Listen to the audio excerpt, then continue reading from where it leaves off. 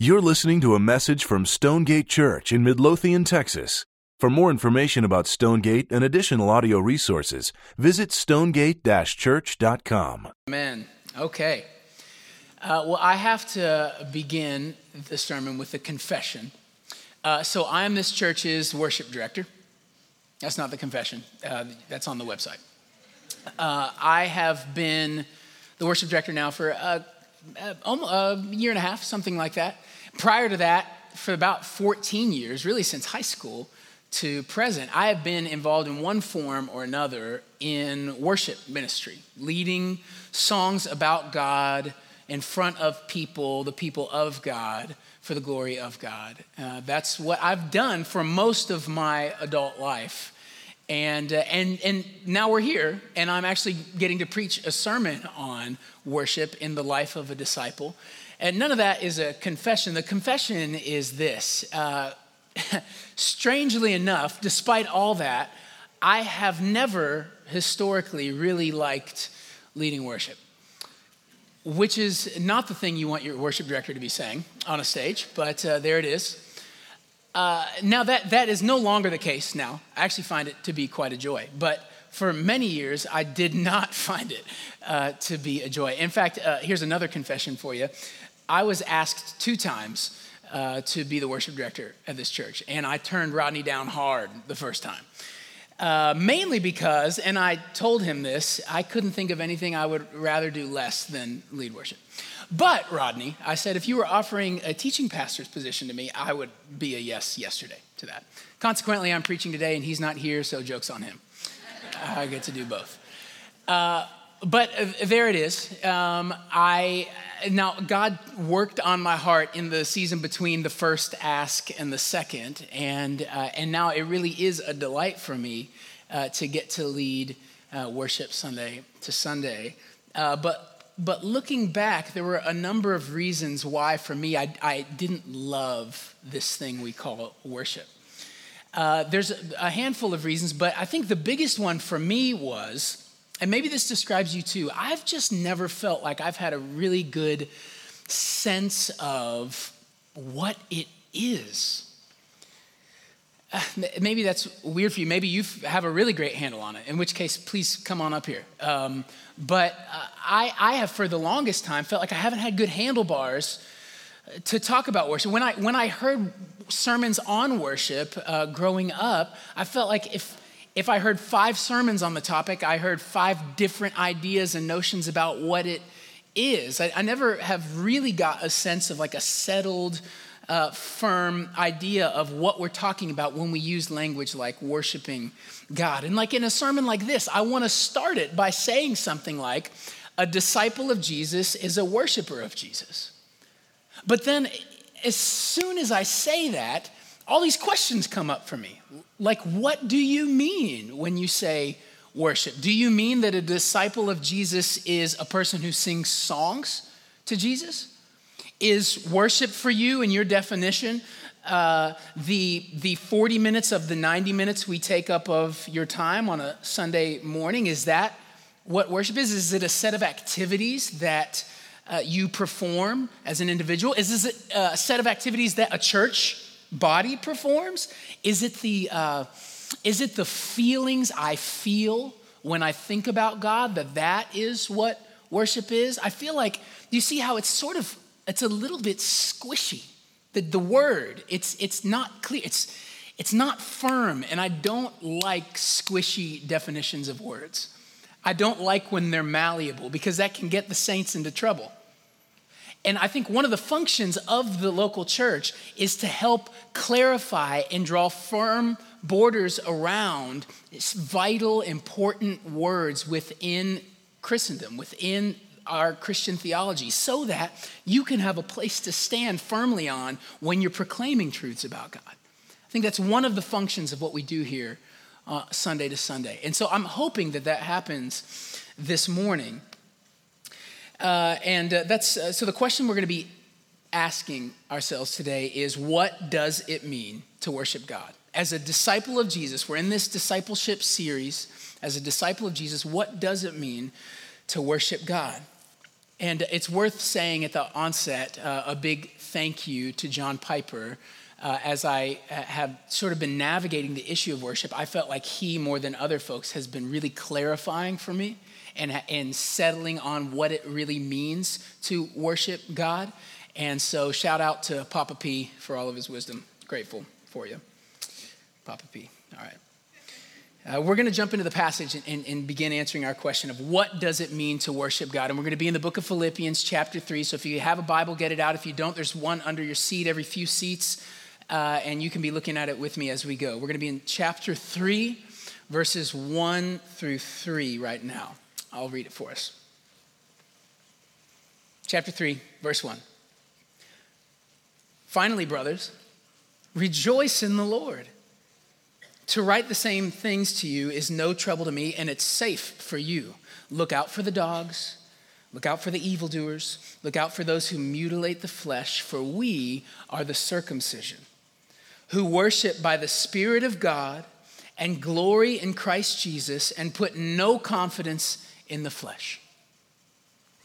Okay, so Paul is writing this letter to the church of Philippi, and he's writing a letter of encouragement to this church. It's a very encouraging letter. And as he's working his way toward the end of his letter, he's now going to address some concerns he has within that church body because there's some untruths coming into that church at Philippi that he needs to tackle. And those untruths have been coming in by way of this group of people called the Judaizers. Now, the Judaizers, they were a group of folks who essentially said this: Jesus alone and faith alone in Jesus is ultimately insufficient to make a person a Christian.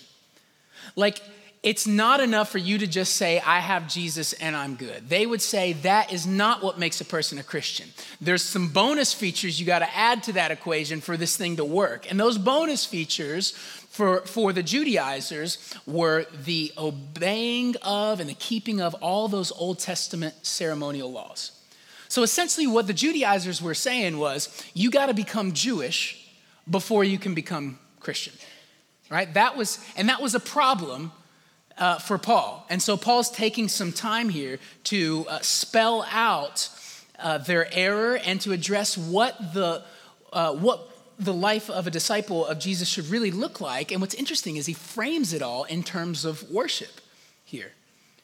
And you're going to notice something as we go through this text. Paul is recalibrating for the Philippian church what worship on this side of the cross, now that Jesus has come, really is and looks like. And he's radically recalibrating three areas. The location of worship is the first one. He's recalibrating the object of worship, and he's recalibrating our basis for worship. So those are the areas he's clarifying: the location of worship, the object of worship, and the basis for worship. So let's start by looking at how we are now to think of the location of worship. Verse 3, let's look at it again. Here we go. He says, for we are the circumcision who worship by the Spirit of God. Now, this is my second time to preach this text here. The very first time I ever preached at Stonegate, I preached on Philippians 3. And so there's a little bit of cheating because it's the same text I've studied before, but we're coming at it from a different angle. But what was interesting for me coming at it the second time was this bit of empathy that kind of rose up in me as I sort of put myself in those first century Christians' positions, going like, would it be easy or hard for me to embrace this new understanding of what worship is now that Jesus has come? And I feel like if we could all just take a moment as we get into the text to sort of get into the sandals of a first century Jewish Christian, I think we'd all sort of have the sense of like, man, there are some hurdles to overcome here. If you're a Jew who's become a Christian and you are learning to walk with Jesus, you are having to deal with a whole 3,000 years of history that in some ways flies in the face of what you're being taught now. Like, think about it. For 3,000 years, these people have had a very formal, fixed, structured approach to what encountering and worshiping and serving God looked like. Like, think about it. The first 5 books of your Bible, the Old Testament Torah, they are completely dedicated to training people how God wants to be worshiped. That's why they exist. It needs to look like this, feel like this, smell like this, have all of these accoutrements around it. It was very formalized. It was very fixed. There was a particular place for worship in the Old Testament. So once they got out of the desert roaming and they finally settled in Jerusalem, Jerusalem became the location where one was to worship God.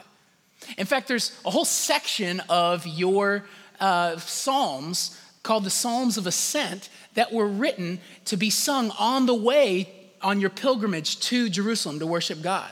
Like, if you wanted to engage the living God meaningfully, there was a place and it was over there. And you need to get on your donkey and go there. So there was a fixed place, but it wasn't even just a city. It was the temple within the city of Jerusalem, right? Solomon built the temple, and that's where God said, I'm going to meet with my people in the temple in Jerusalem. But it wasn't just in the temple, right? It was in a room in the temple, the Holy of Holies, a very sacred place for the Jews. And within that room, in the Holy of Holies, in the temple in Jerusalem is where God said he would meet with his people. But it wasn't just there, right? Because inside the Holy of Holies, there was the Ark of the Covenant. And on top of the Ark, there was the mercy seat. And that very particular, like 3 square foot space is where God said, I'll meet with my people. Hovering down above the mercy seat on the Ark of the Covenant, in the Holy of Holies, in the temple of Yahweh, in the city of Jerusalem, in the country of Israel. And it's over there, and you have to go to it to meet with God. There's a very specific location in your Old Testament.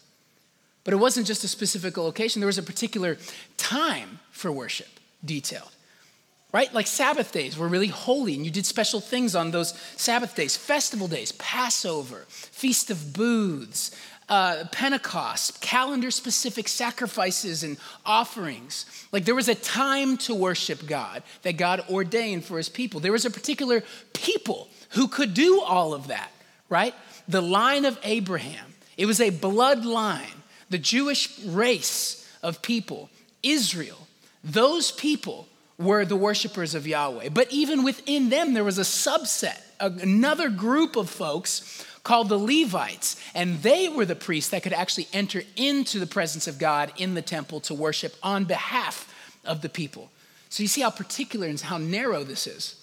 But it wasn't just a particular place or time or people, it was particular acts. Not this animal, right? Not this lamb with spots, this lamb is what you sacrifice. Not that wardrobe, this wardrobe, right? You had to have a certain garb to enter in God's presence. It had to be adorned with certain jewels and certain colors and certain tassels. And you had to dress a certain way and look a certain way and proceed a certain way in order to worship God. That is how the Old Testament frames worship. It's very particular, specific, organized, fixed location. That's how the Old Testament dictates that we worship God. Now, just compare for a moment that with what we get in our New Testament.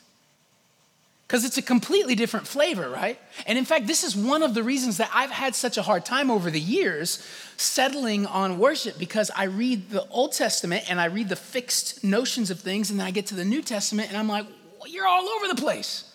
It just feels in some ways messier for a guy who likes his systems and his organized boxes of things, right?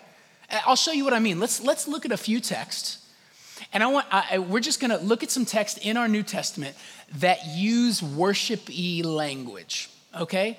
And I want you to try to pin down, based on what the text of the New Testament says, how God is ordaining worship this side of the cross, the location for worship, the feel, all of that. Let's look at a few texts here. Let's go to Romans 12:1. Paul's writing and he says this, I appeal to you, therefore, brothers, by the mercies of God, to present your bodies as a living sacrifice, holy and acceptable to God, which is your spiritual worship. So what for Paul here is worship? Well, apparently, everything I do with my body, all of my life and all that comes from me is, for Paul, a spiritual act of worship that is acceptable to God. Okay, that's one way Let's look at another verse. Let's go to Hebrews 13:16. Do not neglect to do good and to share what you have, for such sacrifices are pleasing to God. There we are again, borrowing from that Old Testament worship language. But what are the sacrifices here? Right now, in this passage, it's giving. That a generous heart who extends and gives to those in need, that is a sacrifice that's pleasing to God in the New Testament. Okay, let's keep going. Romans 15 and 16. But on some points I've written to you to be a minister of Christ Jesus to the Gentiles in the priestly service of the gospel of God, so that the offering of the Gentiles may be acceptable, sanctified by the Holy Spirit. So don't miss the meaning there. Here's what he's saying. He's saying that as Gentiles come to faith, as the gospel goes out through your priestly service and they get saved and they come into the fold of Christ, that the actual physical people of the Gentiles themselves who've been saved, that is an offering, an acceptable sacrifice to God. That is part of worship for Paul here. That's just 3 verses. If that feels a little all over the place and scattered for you, it's because it is. It's all over the place. It's really hard to pin down what the New Testament is going to call worship formally. It's spread out over a lot of activities, right? It's spread out over a lot of places, a lot of locations. It's spread over different types of people, Jews and Gentiles. It's hard to get a really cut and dry definition of, like we get in our Old Testament, of what worship is. And then Jesus comes along and brings, I think, such clarity to all of this confusion in a moment in the Gospels. So I want to look at one more text in our New Testament before we jump back to Philippians. I want to look at John 4, because Jesus has an encounter with the Samaritan woman and sheds an incredible amount of light on what we're talking about, relocating worship. So let's look at this for a minute. The woman at the well, he encounters her and they have a discussion. And at some point she says to him, "Sir, I perceive that you're a prophet. Our fathers worshiped on this mountain, but you say in Jerusalem is the place where people ought to worship." Okay, so she's what just happened, by the way, is he called her out on being a sinner, right? And she, in typical sinner fashion, changes the subject and wants to talk about theology with the guy. It's like, how about worship? Where do you guys worship again? You're a Jerusalem guy, right? That's what she does. And look what Jesus does in verse 21. Jesus said to her, "Woman, believe me, the hour is coming when neither on this mountain nor in Jerusalem will you worship the Father. But the hour is coming and is now here when the true worshipers will worship the Father in where? Spirit and truth. For the Father is seeking such people to worship him." The temple of God for Jesus is no longer in Jerusalem now that he's come. It's in the chests of the saints. Do you see that?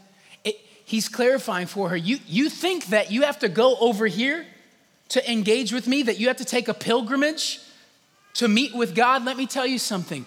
True worshipers don't worship God in a fixed location in Jerusalem anymore. True worshipers worship God in the Spirit. And the Spirit indwells every person who trusts in me for salvation. The temple of God is in our chests now. And therefore, everything and every place becomes worship. That's what Paul's saying in Philippians 3, isn't it? For we are the circumcision who worship by, or some translations have it rendered, in the Spirit of God. The true worshipers worship in the Spirit of God. So listen to this. For the Christian, worship does not primarily take place out there somewhere, but in here, in the Spirit, and therefore every space is sacred. And we can worship anywhere. Do you guys see that? It's complete freedom for worship for the Christian. Do you know what this means? It means that Monday morning matters just as much as Sunday morning. That's one of the things it means. If you thought that somehow you coming here this morning got you spiritual bonus points with God, like he's super eager for you to get in your 45 of 52 Sundays a year, right? You get a few nap Sundays, but you by and large get your bulk of your Sundays coming here, and that somehow is worship for God. God's saying, no. Every moment is worship of me.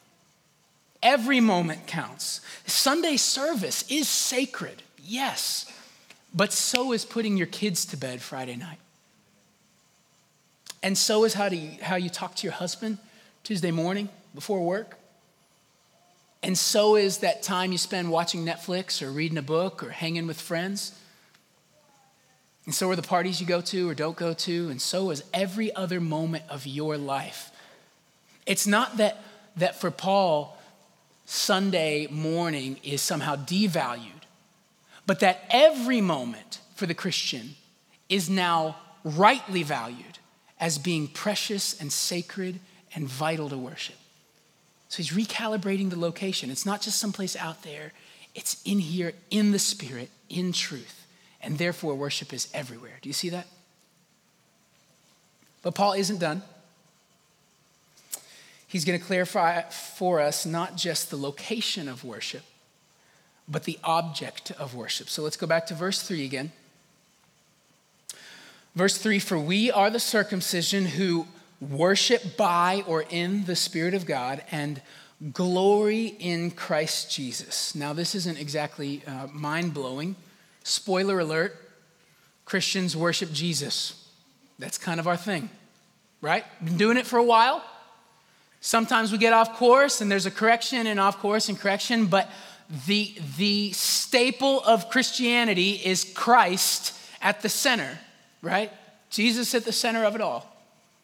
Jesus is the focal point for the saints. In fact, you even see this in architecture throughout church history. If you go into virtually any medieval church in Europe right now, the first thing that's going to happen when you walk in those doors, what happens? Your eyes go up. Well, why? Because all of the ornate fixtures and design and spires and tapestries and icons are all north of you. The ceilings are incredibly high, and it's built that way to force our gaze up as if to say, this moment is about Jesus and not about you. Take your eyes off yourself, brother, sister.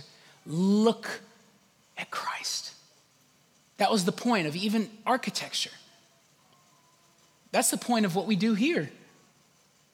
One thing we are committed to as leadership in this church is this. We want to do a really faithful job of setting Jesus before you plainly in all of his beauty, Sunday to Sunday. That's what we are eager to do as leadership in this church. We think that we couldn't do anything more important than give you a sense Sunday to Sunday that this time is about glorifying Christ, not ourselves. In fact, that's the language that Paul uses right here. Right? He says, and glory in Christ Jesus. So he's telling us the way we engage Christ Jesus. And what is that way? Glory. Now that word is interesting. In the Greek, it's this word kaukeomai. Kaukeomai. And that word appears 24 other times in your New Testament as the word to boast. To boast in. So that what Paul is saying here is Jesus is the center point object of our worship. And what our worship looks like is boasting in him. Or maybe to put it in some modern vernacular for us, you could think about it like this.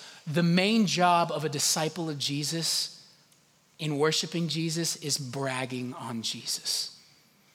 With our life, with our thoughts, with our words, with our actions, that everything we say and do and think is in an effort to tell the world how great is our God. That is the goal of worship.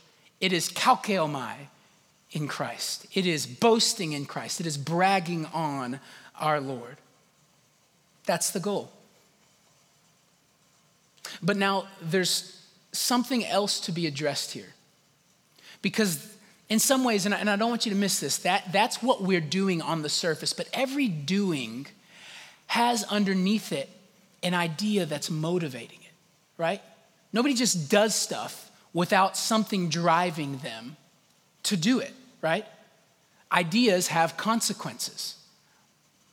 And so for Paul, he's going to want to go one layer deeper with us. We're not quite yet at the bottom of what New Testament worship is. We have this idea of if it's a spirit-indwelled person, right? A spirit-filled person who brags on Jesus Christ and Jesus Christ alone, but there's still another layer there that we have to get to.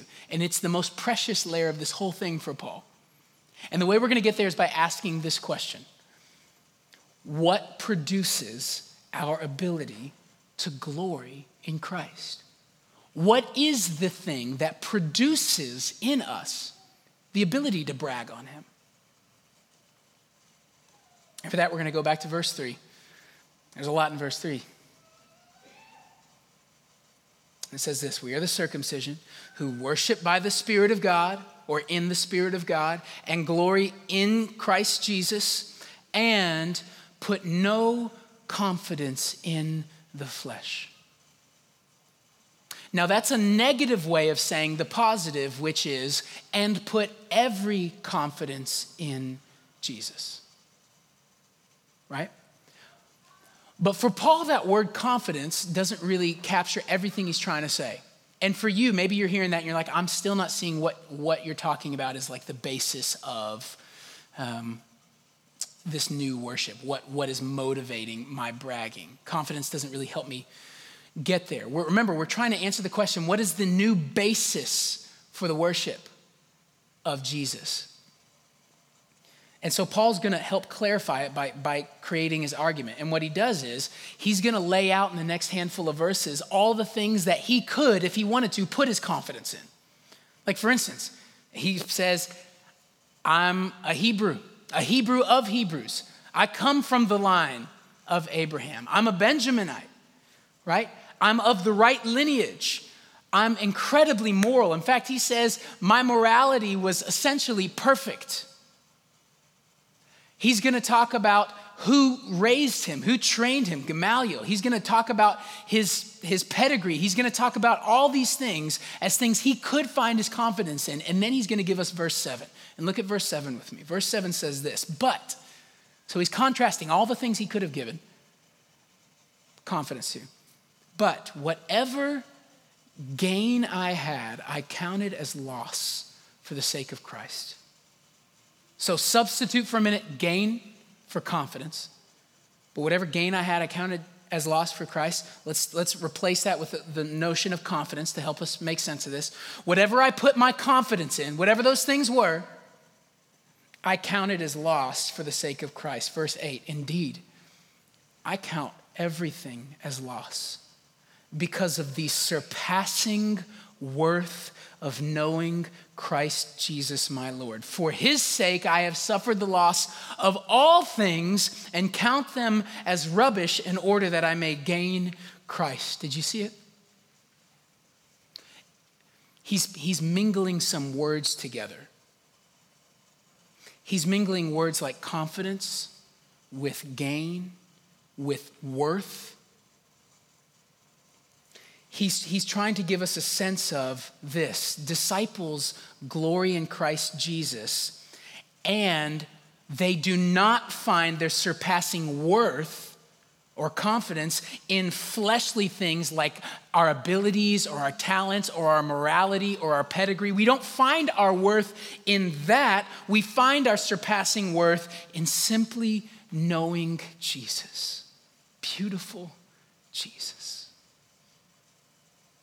The basis for our ability to glory in Jesus is seeing Jesus as totally satisfying. There's the basis. The basis for our ability to glory in, to brag on Christ, is the day that you discover that he is the greatest treasure in the universe. That he's not just a get out of hell free card for you, but he's everything.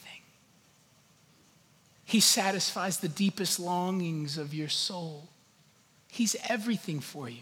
Or maybe to say it another way, you glorify best what you enjoy most. You glorify best what you enjoy most. So I was 13 and I was in 7th grade in Miss Wright's class, and she presented a challenge to the class. There was a writing challenge that happened. The anthology of young poets was due this year. The 1999 edition was about to be published. And she was taking poem submissions. And whoever won this poem submission contest got published in this book. And so I submitted a poem, and it won, and it got in. And so my mom has probably the only copy of the Anthology of Young Poets, 1999 edition, at her house, hardback. It's kind of a big deal. And for whatever reason, I still remember this poem, every line. I don't know why it's stuck in my brain, but it's there. And with your permission, I'd like to perform it for you. Okay, I'm going to do it anyways. It's called An Ode to Food. Food is good in every way. Come rain or shine or night or day. Apple strudel, ham and cheese for food. I'll get down on my knees. Call me chunky, call me fat. All I want is a helping of that. My eating habits may be rude, but I'm just in it for the food. There it was. Thank you. Thank you. I'll be here all night. No, appreciate it. Appreciate it. It's big time. It's amazing. This church nabbed me up after that got published. You know, it's crazy. I wrote about what my heart most wanted. What my heart most wanted was a bean burrito and some peanut butter and apple strudel and ham and cheese. And so when I sat down and I thought about what are the things that come to my mind in my pen when I'm celebrating something in a poem, it was toaster strudel, and it was food, and it was that type of stuff. We glorify best what we enjoy most. Or as Piper puts it with respect to God, God is most glorified in us when we're most satisfied in him. Do you see that? So now we've come to the bottom of what inspires our bragging, this spirit-filled bragging on Jesus, and it is a soul delight in Jesus. And so now we're ready for a full definition based on the New Testament of what worship is this side of the cross. And we're going to have it on the screen for you, and it's this. Worship in the life of a disciple is this: a soul filled with God's Spirit, bragging on Jesus based on seeing him as the ultimate treasure in all of life. A soul filled with God's Spirit, bragging on Jesus based on seeing him with the eyes of our hearts as the ultimate treasure in all of life. That is, for us, what worship is. That's what it means. And so how does this play out for us? If that's our working definition, how does this play out? Well, there's a couple ways I think it plays out, and I want to talk about them both in terms of what's happening here on Sundays. Because we have a sense now of everything for the Christian is worship. Every area of life, every time, every location, throughout the week. But I have a particular burden for when it comes to Sunday mornings with you guys. As I pray for you guys week to week, I see a couple applications here that I want to tease out with you. And the first one is this: if that definition is true, then we need to stop dying on the little hills of style preference. If that definition is true, we need to stop dying on the little hills of style preference. So now, what do I mean by that? Well, you might be here this morning and you might be saying to me, Jimmy, look, bro, I am a high church guy, and that's just the way it is. I like my windows stained. I like my hymn sung in Lord of the Rings, Middle Earth-like language. And I like a lot of standing and kneeling, right? And that, for me, is what resonates. And what happens Sunday to Sunday at Stonegate, if I'm being honest, brother, just isn't resonating for me, man. I need a little bit more of that high church business. To which I would say, that's okay. You can have a preference. It is not unbiblical or ungodly for you to come liking one thing over another. We all grew up in different cultural settings and different vibes, different churches. And so you probably have some preference that are going to be different from me or from Kevin or Rodney or Ryan or any of these guys. And that's okay. But that is not the measuring stick our Bible gives for proper worship. And so we have to be able to come open-handed on a Sunday morning. We have to become more open-handed with our preferences. The measuring stick is, rather, was the beauty of Christ displayed for me through his word? Was Jesus being magnified rightly from this stage? Was that happening? Because if so, I can pry my hands open from those preferences that I brought. Or maybe that's not you. Maybe you're not high church guy. Maybe you're the charismatic guy, right?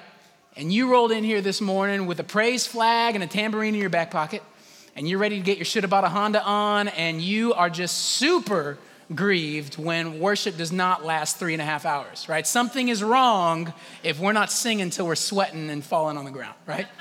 And if that's you, hey, that's okay too. You can come with preferences. You can come. I get wanting to come into worship and having space to linger and enjoy God and hear from, that is good and that's right and that's okay.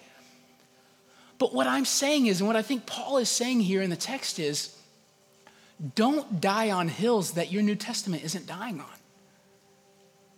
The better questions we should be asking is, does the substance of our service magnify the beauty of Christ in the gospel? Are we setting the triune God before you guys week after week and inviting you to marvel? Does the word of God have a prominent place in our service? Like if these things are at play, we can pry our hands open from some of our style preferences and go, you know what? It's okay. It's okay that I don't completely resonate with what's happening culturally here, because the most important things are being gotten right. You see that? So I think that's one of the applications for us as a church family. I think there's another application for us as a church family too. And it's this. We come on Sundays now with delight as our goal and not duty. We come on Sundays with delight as our goal and not duty. So just track with me this reasoning for a minute. If worship is a spirit-filled soul bragging on Jesus, and that bragging is produced when we finally see with the eyes of our hearts how beautiful and awesome and great is our God, if that's what produces our ability to boast in Jesus, to celebrate Jesus, to brag on him, if that is what produces that, then we need to be chasing that. We need to be chasing a soul satisfaction in Christ. And that's not something we bring, that's something we get.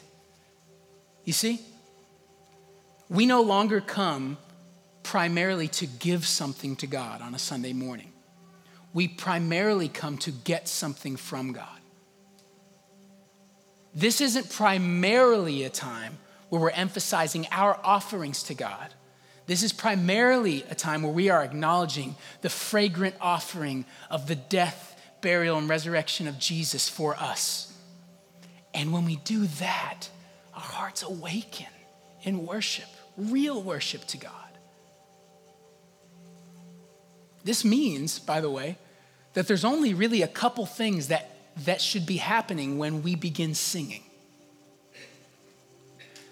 You should either be singing this morning because you're convinced he's satisfying, right? Because you have tasted and seen that the Lord is good and you just need to say yes to that. And that's why you sing. Or you should be singing this morning to become convinced that he's satisfying. And this is something I think we miss a lot. I think we think, I gotta wait till the feelings start bubbling. I gotta wait till I feel that special spirit movement, and then I'm gonna raise my hands and sing out to God. Can I tell you, that is not how it works. God is worthy to be praised even if you don't feel the warm fuzzies. And a truth is a truth, even if you're not bubbling over with joy at that truth.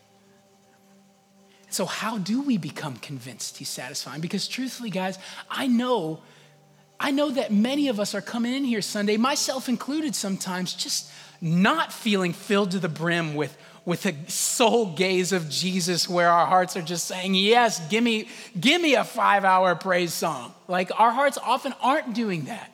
We're coming in from a hard week with family drama, relational drama, sin drama, financial drama, struggles, burdens, doubts, all sorts of things. When you come in that door, we know you come with that. It's true. So how do we become convinced in worship that he's satisfying? I just want to present 2 ideas for you that I think will serve you well this morning and that I hope you can walk in. Number 1 is we listen to the saints. Stonegate will never tell you from this stage, this will never be something you hear at Stonegate. Why don't you stay home next week? Why don't you stay home, podcast the sermon, it'll be out at noon, put on a Bethel album, and just have yourself a little Devo. It'll be great. You can do it in your bedroom, you never even have to get out of your PJs, right? Why are you never gonna hear that from us at Stonegate? Because you need to be next to her and him, hearing them sing the truths of God with you. The saints need to hear the saints sing truth and believe truth. We need to be around each other. I need to hear my neighbors singing, my God is awesome. Heals me when I'm broken. Strength when I've been weak, and forever he will reign. Is that true? Like, is that true that you think he's awesome and that he strengthened you when you were weak? Because, brother, I needed to hear you say that. I needed to know somebody believes that this morning. How great is our God. Sing with me, how great is our God. And all will sing, how great is our God. Is he great? Because, sister, I don't feel like he's great this week. But when you say he's the name above all names, something in my heart stirs and it helps me believe it. That's why you're next to your neighbor in here. That's why we are a Christian church gathering to sing, because we need to hear the saints sing. That's what Paul says in Ephesians 5. He says, addressing one another in psalms and hymns and spiritual songs. When you're singing to each other. Do you see that? So when you sing, you need to sing loud, because I need to hear you. I need to hear you. I need to be encouraged that you're trying to believe the same truth I am today, even though we're struggling. That's why we come together. We listen to the saints. And then finally, we affirm unfelt truths. We affirm unfelt truths. Because not everything you sing on this screen, you're gonna feel in a moment. But it's true nonetheless. I remember I was at a show, I was on tour a few years ago, and the guy who was coming out with me on tour, we were hanging out during sound check. We were at a festival, so me and him weren't sound checking, it was the opening bands. And the band that was on stage was a gospel band that was singing, and they were singing the song Break Every Chain as they were warming up. And so as they were rehearsing, we were out in the audience watching them, and I was standing, and my buddy was sitting over here. And, they're just singing out, there is power in the name of Jesus. And the band's going, and the choir's singing, there is power in the name of Jesus. And I look over at my friend who's sitting in the back row, and you just got to know something about this guy. He is as far away from gospel music as you could imagine, right? This is a pasty dude who thinks the acoustic guitar is a little bit edgy, okay? This is not his moment, where he's like, give me that power. This is not his moment. And so I look over at him. This is the first time I'm ever hearing this song, and I look over at him. And I just remember his head's down. To break every chain, they're singing, break every chain, break every chain. And he just shoots his hand up like this with his head down. To break every chain, break every chain, break every chain. And I just thought, that's not what I expected. And I talked to him afterwards because I know that wasn't his vibe. And I said, dude, tell me about that. What was that about? And he said, Jimmy, when they're singing something true about Jesus, it is right and necessary for me to amen that. And so I'm going to, even though I didn't feel that vibe. And then he said something that I'll never forget. He said, and you know what's interesting? When my hands go up to say yes and amen to that, and my voice rises to sing that song, most of the time what happens for me, Jimmy, is my heart that was not there in the moment catches up with my hands. And I begin believing and feeling the things that I stepped out on faith affirming when I started to sing. Do you see that? There is power in that moment. There's power in you in these next moments when we start singing and worship. There's power in you being able to say, I don't feel a ton of warm fuzzies right now, but that is true about my God. He is awesome. He is worthy and holy and righteous and true, and he saved me. He rescued me from the grave. He defeated death on my behalf, and I get to be with him forever. So you know what? I am going to sing this out, and heart, you better catch up with me. That's what we're doing today. And that's what we're doing every Sunday. And I'm challenging you as your worship director at this church, press into that. Maybe you're the introvert, or maybe you weren't feeling it this Sunday, or maybe things were crazy for you this week. Press in and watch the Spirit of God surprise you with joy in God so that you can finally brag and boast in God like he commands. That's worship. That's worship. Let's pray.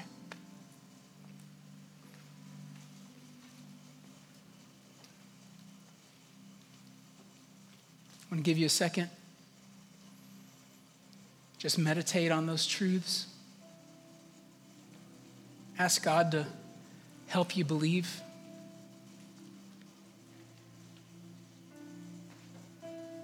Ask God to give you the faith to see him as truly lovely. Ask him to give you the courage to worship him like he asks. From the heart, in the Spirit, full of truth.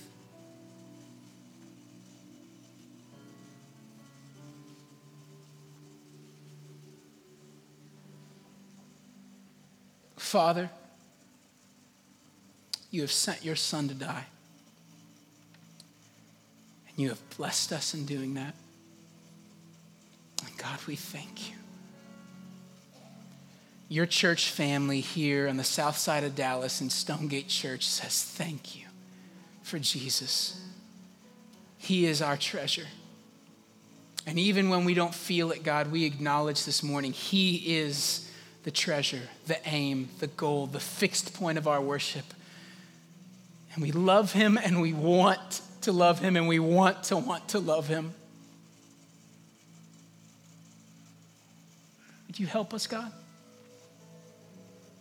By the power of your Spirit, would you help us to see and believe and worship you like only the saints of God can? We love you and trust you to answer these prayers. In Jesus' name, amen. Thank you for listening to this message from Stonegate Church, located in Midlothian, Texas. For service times, additional audio and study resources, as well as information about our church, please visit us at stonegate-church.com.